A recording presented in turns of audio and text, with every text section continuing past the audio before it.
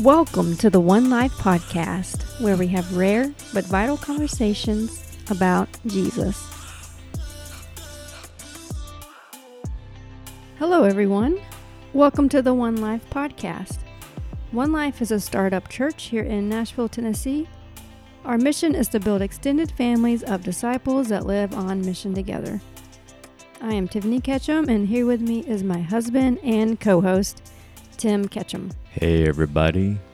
We are so glad you're listening, and we're thankful for our listeners, and I think I want to give a shout out today to all of our listeners outside of the U.S. Oh, okay. Yeah.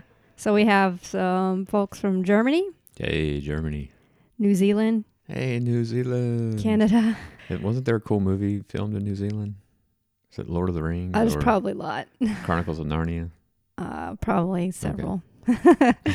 Kenya and Australia. So, wow. Yay. Yay, Kenya. Thank you guys for listening. And all of our Aussie mates. We are thankful for all of our listeners, and we appreciate you tuning in today to episode number 57. You know, it's kind of neat because we're doing chapter 37, and it's episode 57. Dun, dun, dun. You always have to find a connection. They both ended 7. All right. It's because I'm a little bit into numerology, but not obsessively. Yeah, it's true. Yeah. You pay attention to numbers closely. Yeah. So we have started the journey of Joseph. Story of Joseph, yes. And just real quick, I just want to remind some overarching themes in the book of Genesis is that God wants to meet with us. He wants to mature us. And there was this big catastrophe where nobody wanted to meet with God and allow him to father them into maturity. So God chose Abraham, met with him on the regular. And now we're all the way up into Joseph. And what's unique about the story of Joseph is that there's very few narratives that talk about people meeting with God. And yet God is still active. He is still very much desiring to meet with people. But Joseph does have some encounters with him. And so there's still this overarching theme. God wants to mature us and meet with us so that he can mend our brokenness and also multiply his influence to the nations. And he wants to reach and love everyone. So Joseph is very critical in that story of God doing that. Yeah, thank you for that, Tim. And it is important to remember the big story when we're talking about these individuals and their lives. Yeah. It's kind of like all these stories in the Bible, and you just kind of pick up various things like Noah. Oh, that was the flood. Joseph. Oh, wasn't he the guy with a coat of many colors? Right. It's like the kids' Bible story. Bible. Yeah, and there's really no connection. Right. It's like just these random... It's like, oh, here's a person who did this. And it's like, oh, well, that's neat, but... Okay. And? Yeah, right. So? Yeah, it all fits together in one big story that God is working things out. And so where are we today? So we're going to talk about the story of Joseph being sold by his brothers into essentially slavery. But we're going to get into that a little bit and then draw some parallels with Jesus being betrayed and sold by his quote-unquote brothers right before he is handed over to the Roman authorities. Yeah, this is another one of those stories where you might be like, yeah, I don't know if God can use me. I don't know. My family is really jacked up. I don't know. Yeah. Yeah, he can. and if you just listen to this story, you realize, oh, okay. And God can really move through many different things. Yeah, and especially like the idea of like, well, my situation is too jacked up. Right. You know, I'm in a situation in life where I'm at the bottom, and it seems like everyone else is above me. And here God is going to work through this person, Joseph, who's been rejected by his family, been rejected by his circumstances, and yet God has got this amazing plan for this person. Yeah. And we're not talking like light rejection, like Yeah. you can't play with us. This is like, no, we are sending you away and pretending like you've been killed. Yes, it's a pretty deep wound. Yeah, so. Yeah, pretty deep. All right, let's jump in. Okay, so we're just going to read a few of the verses on the front end of the story, and because it's such a long chapter, we're going to narrate some of it ourselves. But in Genesis 37, we're going to start at verse 12. Okay. All right, verse 12. Then his brothers went to feed their father's flock in Shechem. And Israel said to Joseph, "Are not your brothers feeding the flock in Shechem? Come, I will send you to them." So he said to him, "Here I am." Then he said to him, "Please go and see if it is well with your brothers and well with the flocks, and bring back word to me." So he sent him out of the valley of Hebron, and he went to Shechem. So just by way of some commentary here, he's being sent on an errand, and it's not nefarious. I don't think Israel's asking him to tattletale. He really does want to know if his sons and his flocks are okay, because they're a pretty good distance from home. And, back then there's no police, there's no, it's kind of open game. Like anybody, if they wanted to take you out, they could take you out.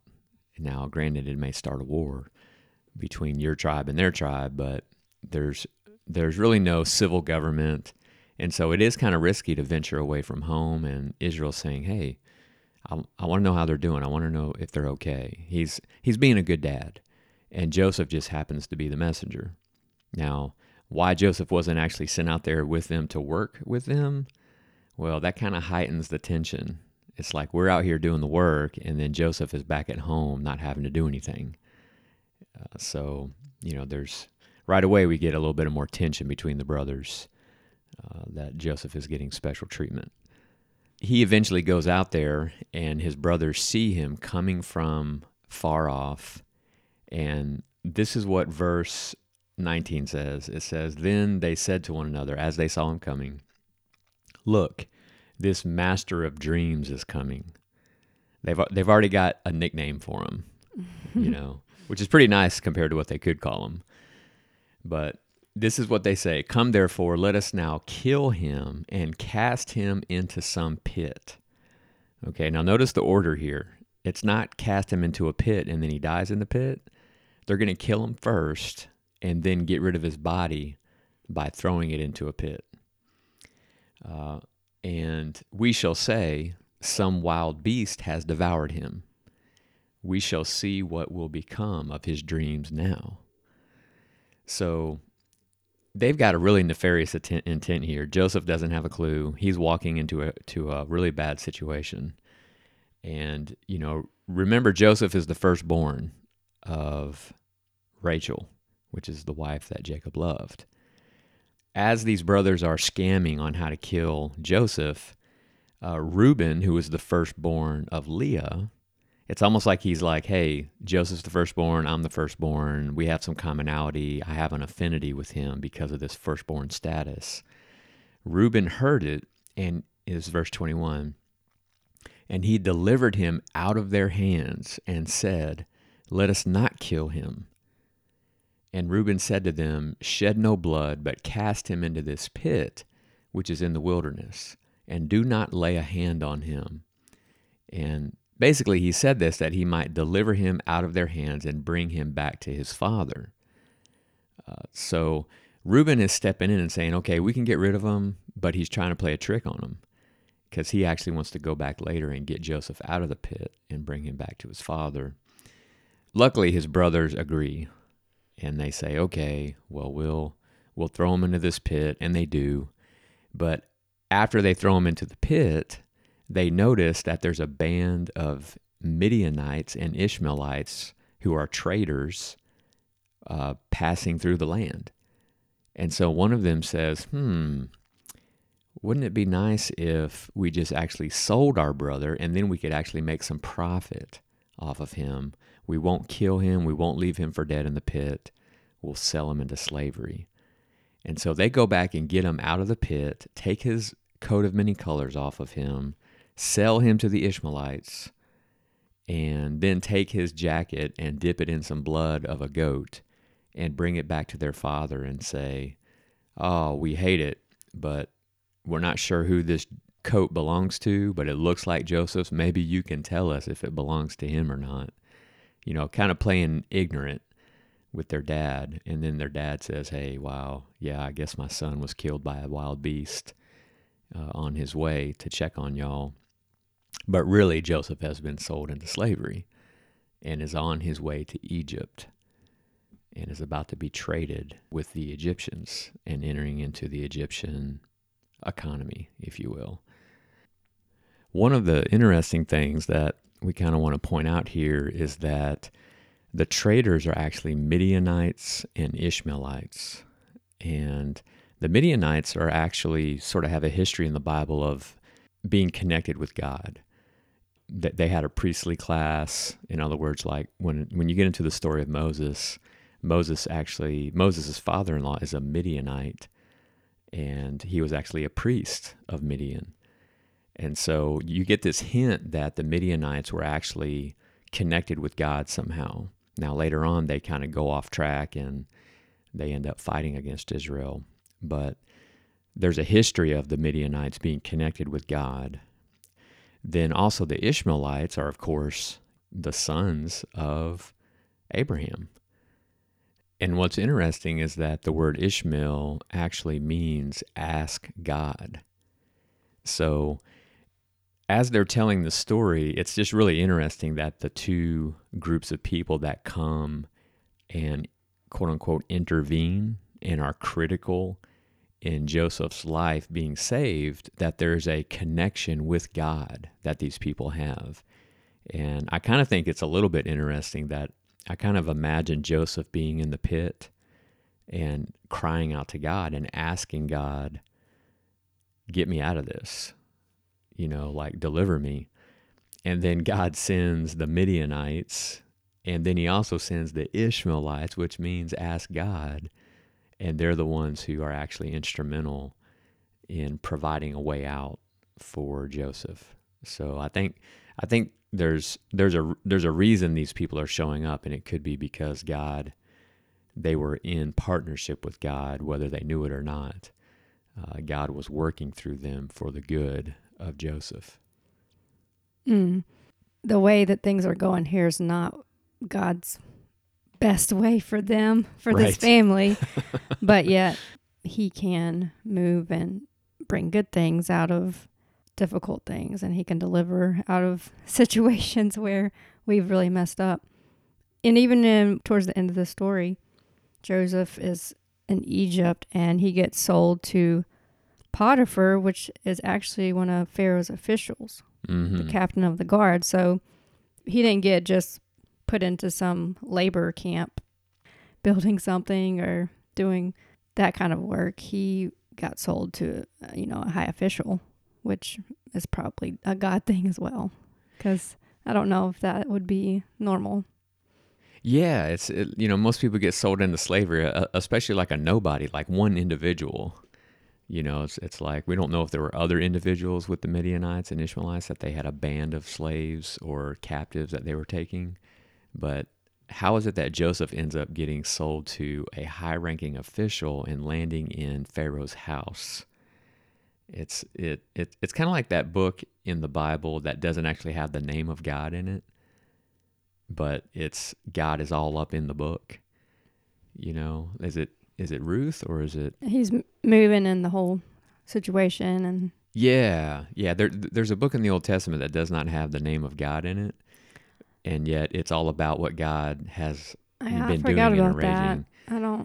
I'm not sure. It's either Ruth. It's one of those smaller books it's slipping my mind right now. Right. I'm sure our listeners know what we're talking about. Probably somebody has it. Somebody can Google it to find out. But God is all over in this story, even though his name is not being mentioned, and it's not saying that this is what God did. It's not until the end of the story that you find out that God makes that claim, that God has been working throughout this. So even in bad situations, the Lord is making a way out. And it doesn't mean God is the author of the situation. It doesn't mean God orchestrated brothers to betray him. You know, as I like to say, God is not the author of all events, but he is the master of them. And so he can take an evil situation and bring something good out of it. And I think that's what we're kind of seeing here. Mm-hmm. Yeah. All right, well, let's jump up to the New Testament and see if we can find some parallels between this story of Joseph being betrayed by his brothers and not really having any care for them, and maybe even just looking to make a profit. Let's see if we can find a parallel with that with Jesus. I think we can. Not I set it up like that, right? All right, so I think we're going to Luke 22, isn't that right? Mm-hmm. Luke 22, verse 47. I think that's right, verse 47. All right, let me read it. While he was still speaking, a crowd came up, and the man who was called Judas, one of the 12, was leading them. He approached Jesus to kiss him, but Jesus asked him, Judas, are you betraying the Son of Man with a kiss? When Jesus' followers saw what was going to happen, they said, Lord, shall we strike with our swords? And one of them struck the servant of the high priest, cutting off his right ear. But Jesus answered, no more of this. And he touched the man's ear and healed him. Then Jesus said to the chief priests, the officers of the temple guard, and the elders who had come for him, am I leading a rebellion that you have come with swords and clubs? Every day I was with you in the temple courts, and you did not lay a hand on me. But this is your hour when darkness reigns. Ooh, yeah. So Judas is the obvious. He's very betrayer. Obvious. Yeah. And it's not mentioned in this passage, but he does do this for 30 pieces of silver. Yeah, I was going to say that too. Yeah, he actually goes and gets the money afterwards. Yeah, so there is a concern for profit and a lack of concern for the outcome or destiny of Jesus, which is kind of mirrors the situation with Joseph and his brothers. And, you know, something that's unique here too is anytime I've thought about Jesus being betrayed in the Garden of Gethsemane, I've always thought that the Roman soldiers were actually involved. But in actuality, they're not. It's the priests and the captains of the temple and the elders who had come to him. Which is almost even more betrayal because it's not like the forces of Rome. It's his people, the Jewish people. That's right. That are actually taking him in. That's right. Yeah, and the parallels, of course, get even higher when you, and I think we talked about this in our last episode, is that the Gospels attribute their motive for doing this to envy. And that's the exact same kind of scenario that Joseph's brothers were working through, is that they were envious of Joseph. And the religious leaders in Jesus' day were envious of him, and they felt threatened by him. And they said, hey, we got to do something. We got to get rid of this guy. So it's definitely a sad thing. I think there's another parallel here too, is that there's these two voices in the New Testament that talk about God's activity in relation to Jesus' death. And so like when you read Acts 2, it says that God handed him over with a predetermined plan. You know, and you're thinking, wow, does that mean God was sending Jesus to his death? Is he directly responsible? But in the same sermon, Luke is going to say, hey, y'all killed him. He doesn't say God killed him. He says you killed him, and his blood is on your hands. And so it's sort of like this mystery of, yes, God is a part of the situation, but he's not directly responsible for the situation. It's human actors, and yet God is still somehow present and active, and yet it's not all that clear what he's doing or not doing and who he's doing it to. And so there's some mystery there. I think we can, safely say that just like in the story of Joseph, God is not responsible for Joseph ending up in a pit. It's his brothers who are responsible. And it's the same thing with the death of Jesus. God is not responsible for the death of Jesus. It's the people that killed him, and those who collaborated in that process are responsible. and yet God is still working in the situation to bring about the good in the process. And so it's one of those things that people have a lot of debates about, like, what does God do? What does he not do? True. And we kind of fall on the side of, we don't attribute moral evil to God, and yet God is present and working in and through the evil choices of human beings to accomplish his good purpose. So, yeah, it's a complicated topic, but it's there's a reason why people disagree about it, is because it's complicated. True. But you do see how God did do an amazing thing. In the story of Joseph, we'll see that Yes. in the future.